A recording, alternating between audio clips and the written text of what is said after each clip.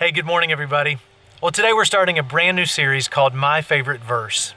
You're going to get to hear over the next few weeks from several of our teachers at LifePoint as they share about how God's Word has spoken to them throughout their journey.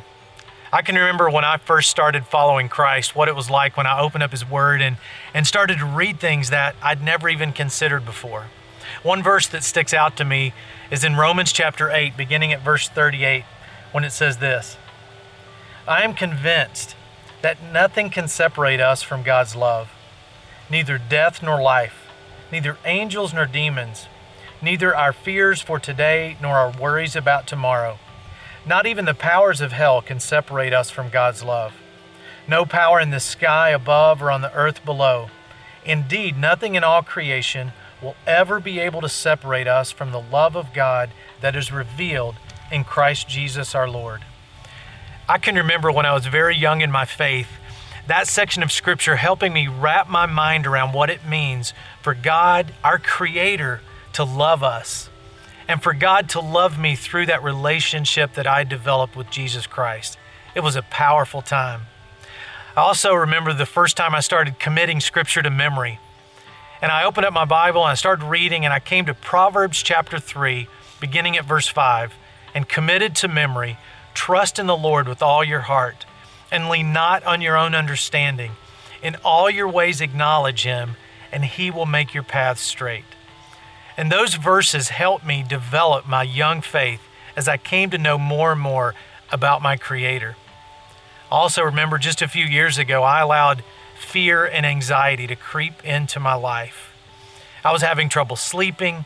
I was having trouble staying focused. I was having trouble feeling like God was really protecting me.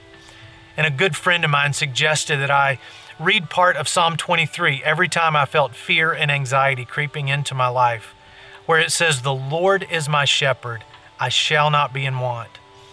And I would repeat that over and over: "The Lord is my shepherd, I shall not be in want." And I felt myself leaving that dark, emotional place as I focused on God's words that the Lord is my shepherd, I shall not be in want. One of the writers of the New Testament says that God's word is living and active. That means that wherever we are in our lives, whether at a great time or an emotional, challenging time, or we've made a huge mistake, God's word has something for us, and it can speak to us. Have you ever read a verse that you've read hundreds of times and never really noticed it, but all of a sudden, because what's going on in your life, it meant something? Or you've heard a biblical story, maybe since you were a child, and all of a sudden that story has brand new meaning because of where you are. That's how powerful God's word is. So our favorite verses aren't really specific verses at all. It's the verse that speaks to us where we are in life. And that's what we're going to hear some of our pastors talk about over the next few weeks. So I invite you to be here every Sunday.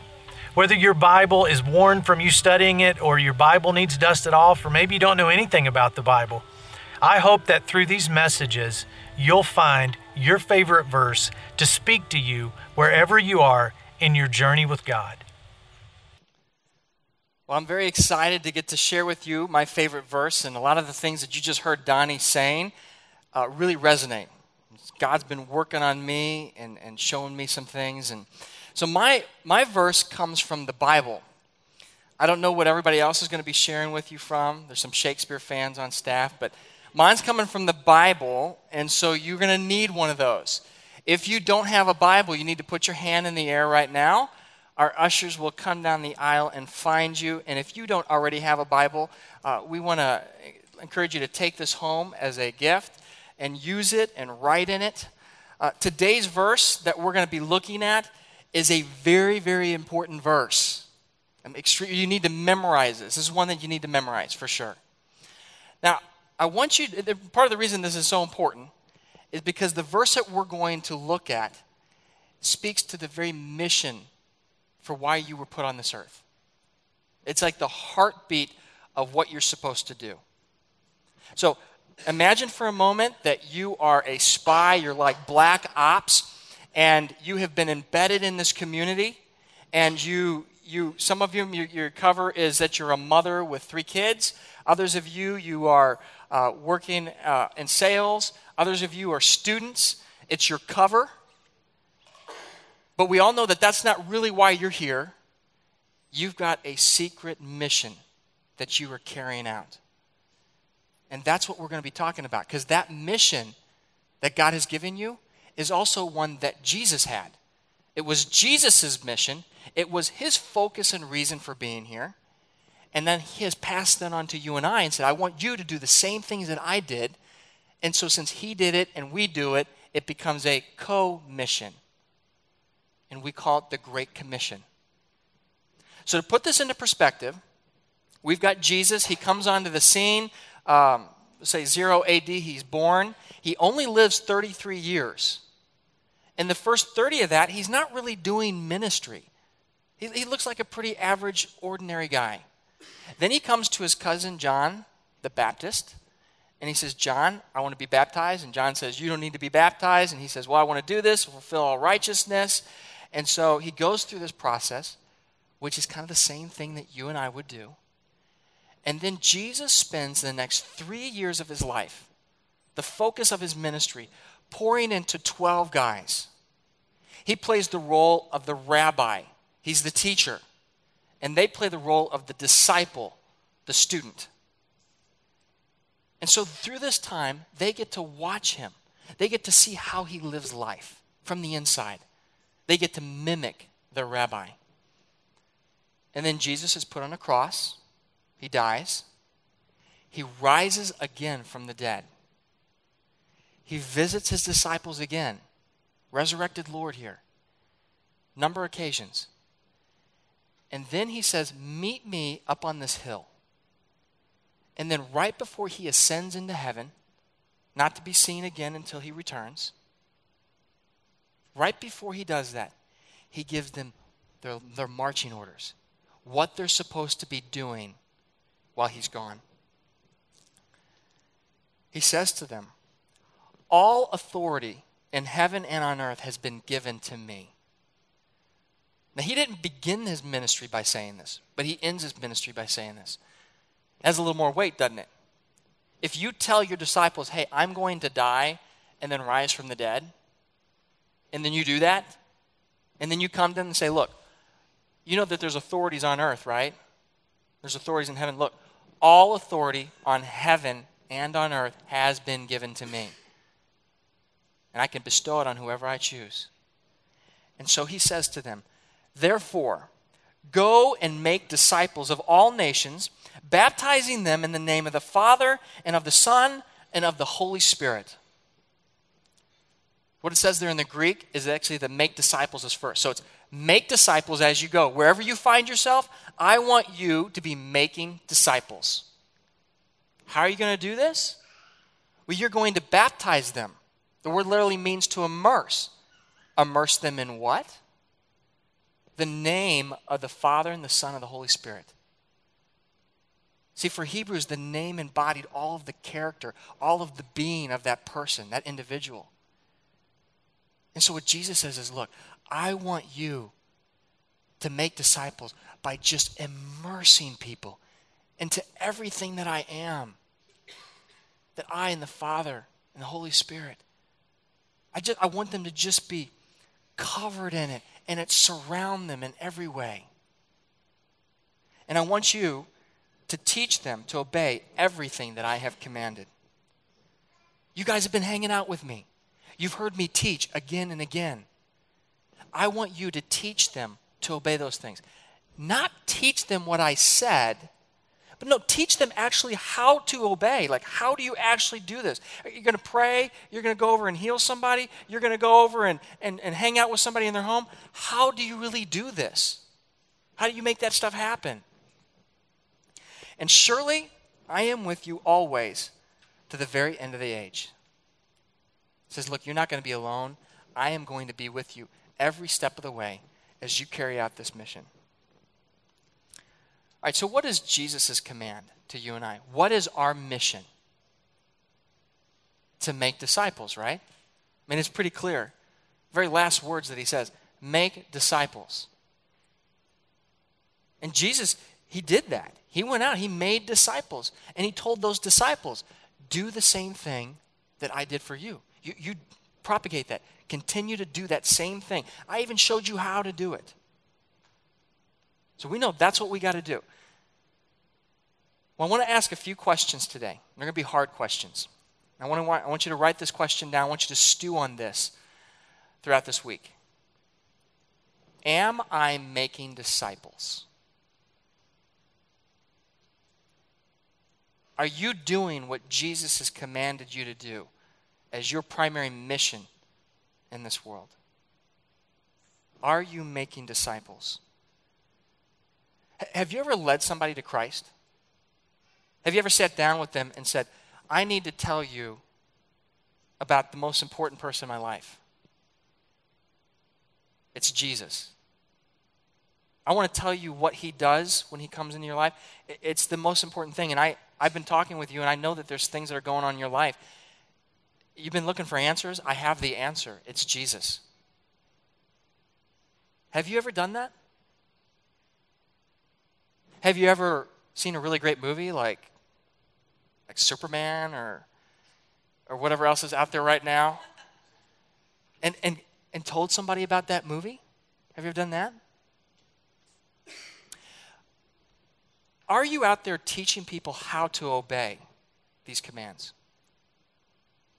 Like, do you have somebody right now that pops in your mind? Yes, on a regular basis we get together, because putting this stuff into practice is kind of hard. I mean, it's great kind of hearing it from the stage, but then you go out there Monday through Saturday, a little harder. But you're showing them how to do this. How do you carry this stuff out, living in our context in our lives today? Just kind of drawn from your own life. Here's exactly how you carry out this mission, this life that Jesus offers. Well, statistically, those who study us, the church body, those who profess to follow Christ, they say that most of us will go our entire lives having never led anybody to Christ, having never discipled anybody. We're lucky just to have invited them to church, let alone actually have done these things ourselves. And I know it's hard to invite people. I mean, there's a lot of excuses. I mean, it's a nice day. You could be playing golf right now, right? There's a lot of other things you could be doing other than being here at church on a Sunday morning. But it seems to me like when I read the Bible, when I start to really look at what they did and how they operated, it almost feels like they had it a little easier than us. Did you ever get those feelings? Like you read in here and there was like miracles happening. There was like a sense of awe in the community. Like, wow, something's happening. There was this love, this community, this connection that just sucked people in. Can you imagine what it must have been like for them to try to invite people to church back in the day? I mean, it does sound kind of good, doesn't it? But I don't really know if it's quite the same thing, because just picture this. Hey, you need to come and check out my church. The worship is awesome. It's really good worship. The teaching, really good stuff. But I just, you're coming for the first time. I think I kind of want to let you know, if anybody knows that you came to my church, they're going to kill you and your entire family. But we have really good donuts. It's like right before the service, you get your donuts. And how did they do this? I mean, that's the kind of environment that they operated under. You'd be kicked out of the synagogue. You would be stoned to death if you became a Christ follower. I do think, I'm sure that they had some great worship experiences. And I know that they had good doctrine and good messages. But you know what I think was the driving force? What made evangelism almost just easy for them was that there was something attractive about them. When you were in their presence, you noticed that there was something significantly different. That they had something that you did not have. That there was a confidence that they had that you don't have. That there were things that they faced in their life, fears that you saw. You saw the same stuff they're dealing with, that you're dealing with, but yet somehow it didn't affect them the same way. And not only that, but there was almost something inside of you that was just drawn to them. You couldn't even explain it, but it's just something kind of moving you to want to hang around them, to want to give things to them, to want to be in their life. And that's the way it was to be around Jesus. There was just something attractive about him. He just drew people. People who were afraid to go to other places and afraid to go to the religious establishment. But they would come to Jesus. And they would come to his disciples too. That brings me to my second question. And maybe this is part of the answer to the first question of why it's kind of hard to make disciples. I think we have to ask ourselves this question. Am I a disciple? Because it takes one to make one, right? You kind of have to be there first to be able to show somebody else how to do something. You got to know how to do it. Otherwise, really quickly, we realize that we got the blind leading the blind here, and it doesn't go very far. Well, the actual word disciple, the Greek word is mathetes. And the word literally means to be a learner, like to be a student. And it comes from the word mathematikes, which is the Greek word for things concerning learning. Now, can you imagine what word we get from that? Mathematics. I mean, that was like early on. People who were learning about math and numbers and prime numbers, they were learners. And so that's literally what it means. And to be a disciple means that you are following after the life of Jesus. It means that you look at his life and you say, I want that life. I want the life that Jesus lived. I want to experience what he experienced. I want to go through all of that. And if you start to look at Jesus' life, what you see is that he operated out of three relationships, three areas, and they were kind of in balance in his life. One of those was with the Father. He was always talking to the Father. He would wake up early in the mornings, and we'd go out, and his disciples would be watching him, like, there goes Jesus again. Up at the crack of dawn, going out, and he would pray. He would talk to God, and God would talk to him. And Jesus literally says, look, all this stuff that you see me doing, I didn't come up with this on my own. I just got it from God. My Father tells me what to do, and I do it. He tells me what to say, and I say it. That's how I operate in life. I'm not operating on anything other than what you would have, which is your Father. And then he spent time with his disciples. Not just with the Father, but he would go with those that he was investing in. And he'd hang out with them. And he'd do some teaching to a big crowd, and then he'd get with them, and they'd be like, well, Jesus, what exactly did you mean by that? Or we're really confused about this. And then he would instruct them, and they would have this dialogue. And then he would actually send them out on missionary journeys. And then they would come back, and he'd say, hey, how did it go? Well, this is what happened. Oh, okay. And there would be this back and forth exchange. And then thirdly, Jesus spent time with those who were lost. You would find him at parties, at weddings, he was just out there connecting with people who didn't know who he was, who didn't know this life. And then he would invite them into it.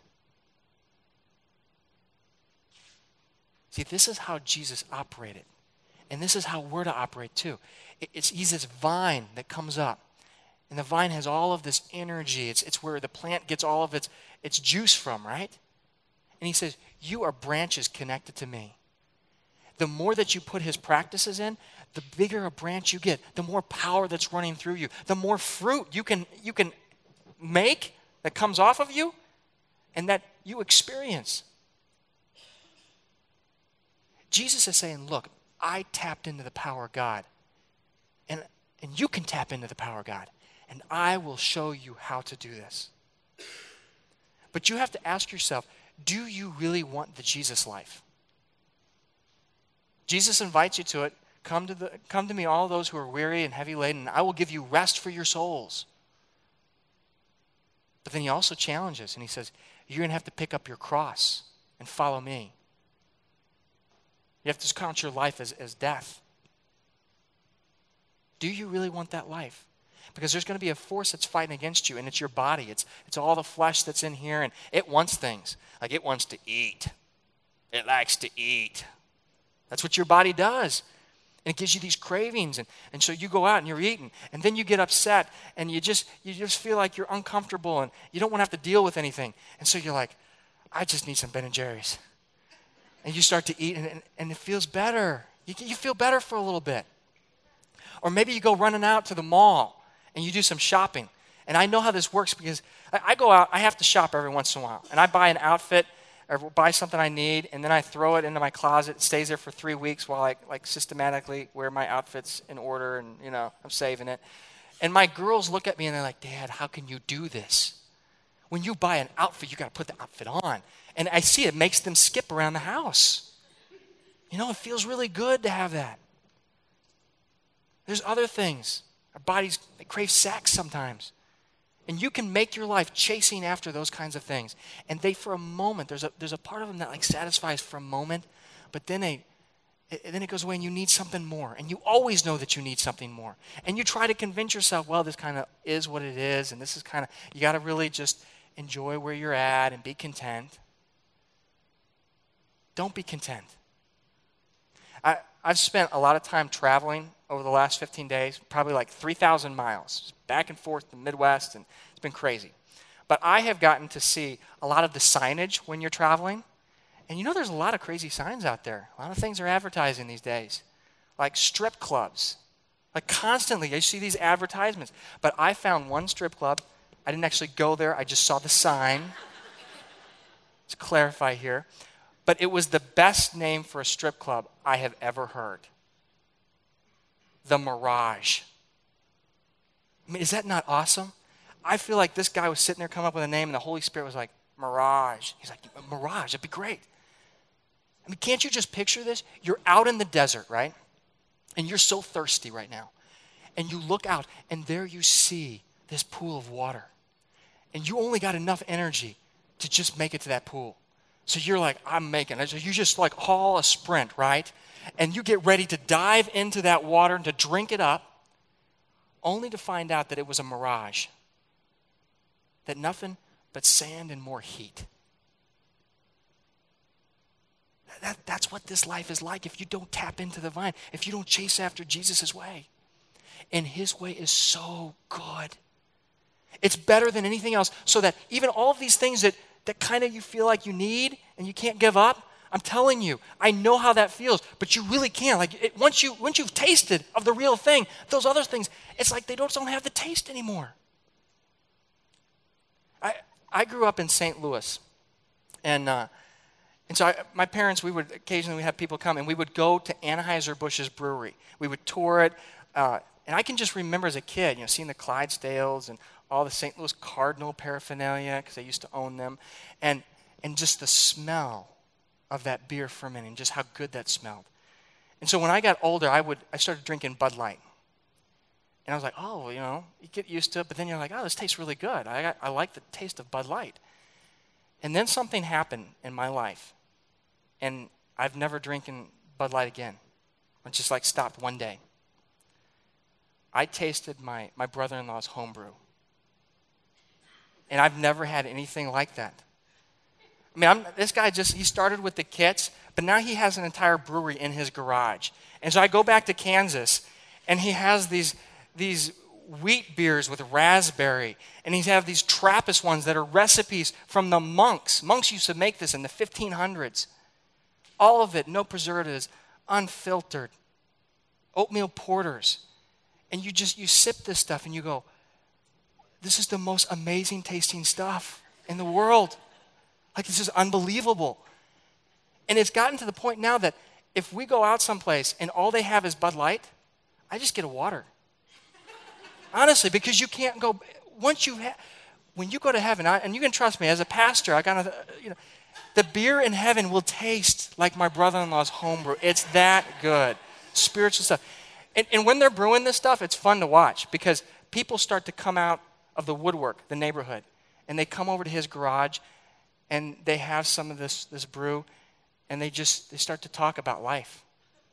Spiritual discussions happen over this stuff. Now here's the deal. Jesus, he's probably not the new beer, but you know what he did say of himself? He says, I am the new wine. My teaching and all that I am, it's like new wine. And once you've tasted of the new wine, once you've tasted of me and everything that I have, you will never go back to the old. Once you've tasted of that. So how do we step into this? I mean, that's really the question, isn't it? How do you connect to this vine? How do you start to experience this kind of life that's just flowing through you? You've got to find a way to immerse yourself into it, to learn the methods, to learn what Jesus did, to learn how he connected. But the one thing that I'm convinced in all of this is that if all you ever do is come on a Sunday morning, you're never going to tap into this life. If all you ever do is just spend time in study and learning, you will never tap into this life. Because even though a mathetes is a learner, it's a specific type of learner. It's somebody who does on-the-job training. And in honesty here, like, my brother-in-law is a paramedic, and so he's kind of told me how they train, and there's some schooling that you go to. But how many of you would like, if you were ailing, you're having a heart attack, would like to be treated by a paramedic who is fresh out of academics? He's never been on the truck before, but he's read about it.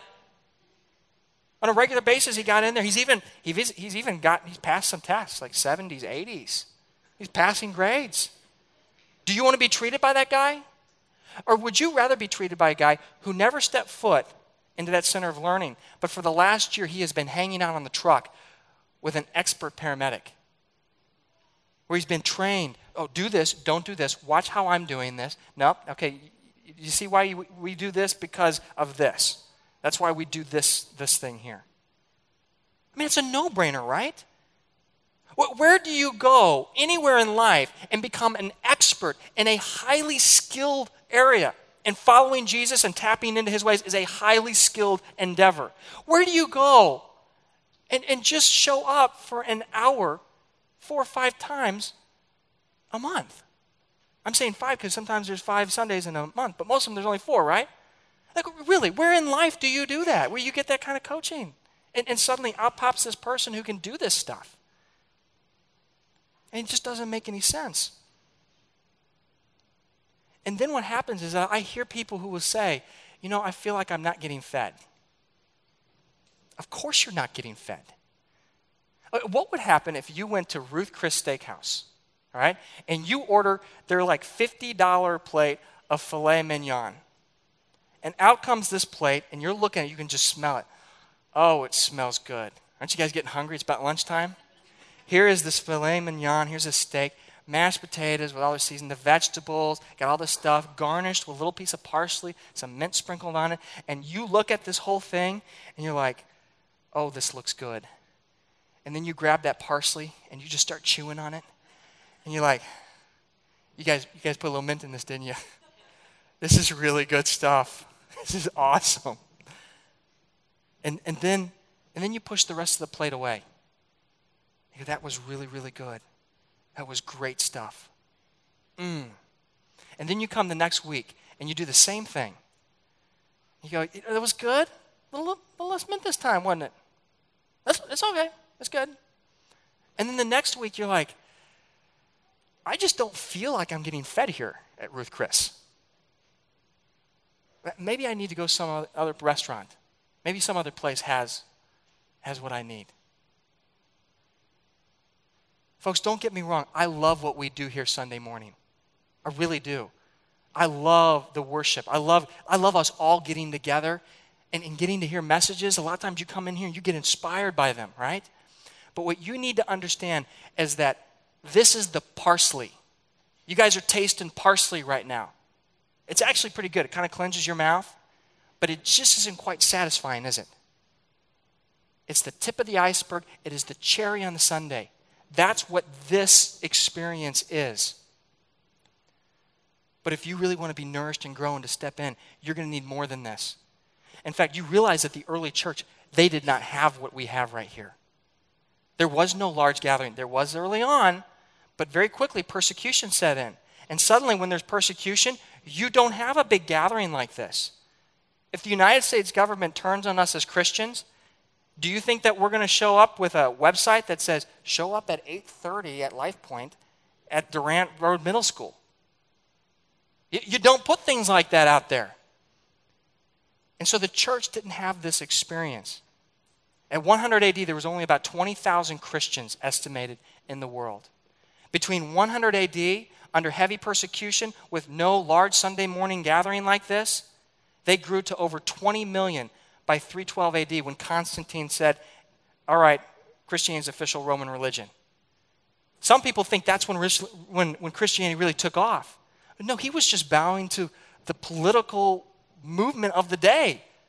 The Christians had topped over 50% of the population. And we see the same thing in the Chinese church. The Chinese, they go, and in 1945, Mao comes into power, Mao Zedong. And the first thing he does is he exacts the most potent persecution of Christians, probably in modern time, if not the history. He went through and confiscated all of their property. He took all the missionaries who had been there and investing. They were about 2 million at the time, and he pushed all of them out. And one of the missionaries leaving, he said, look, we left them with nothing but the Holy Spirit. All of the leaders of the churches were executed. And so in 1976, when Mao is no longer in power, Nixon goes over, the bamboo curtain starts to go away, and the Christians are thinking, what happened? They were 20 million. We wonder what they've dwindled to under no experience like this. And what they found is that they were now at 60 million. Think about that.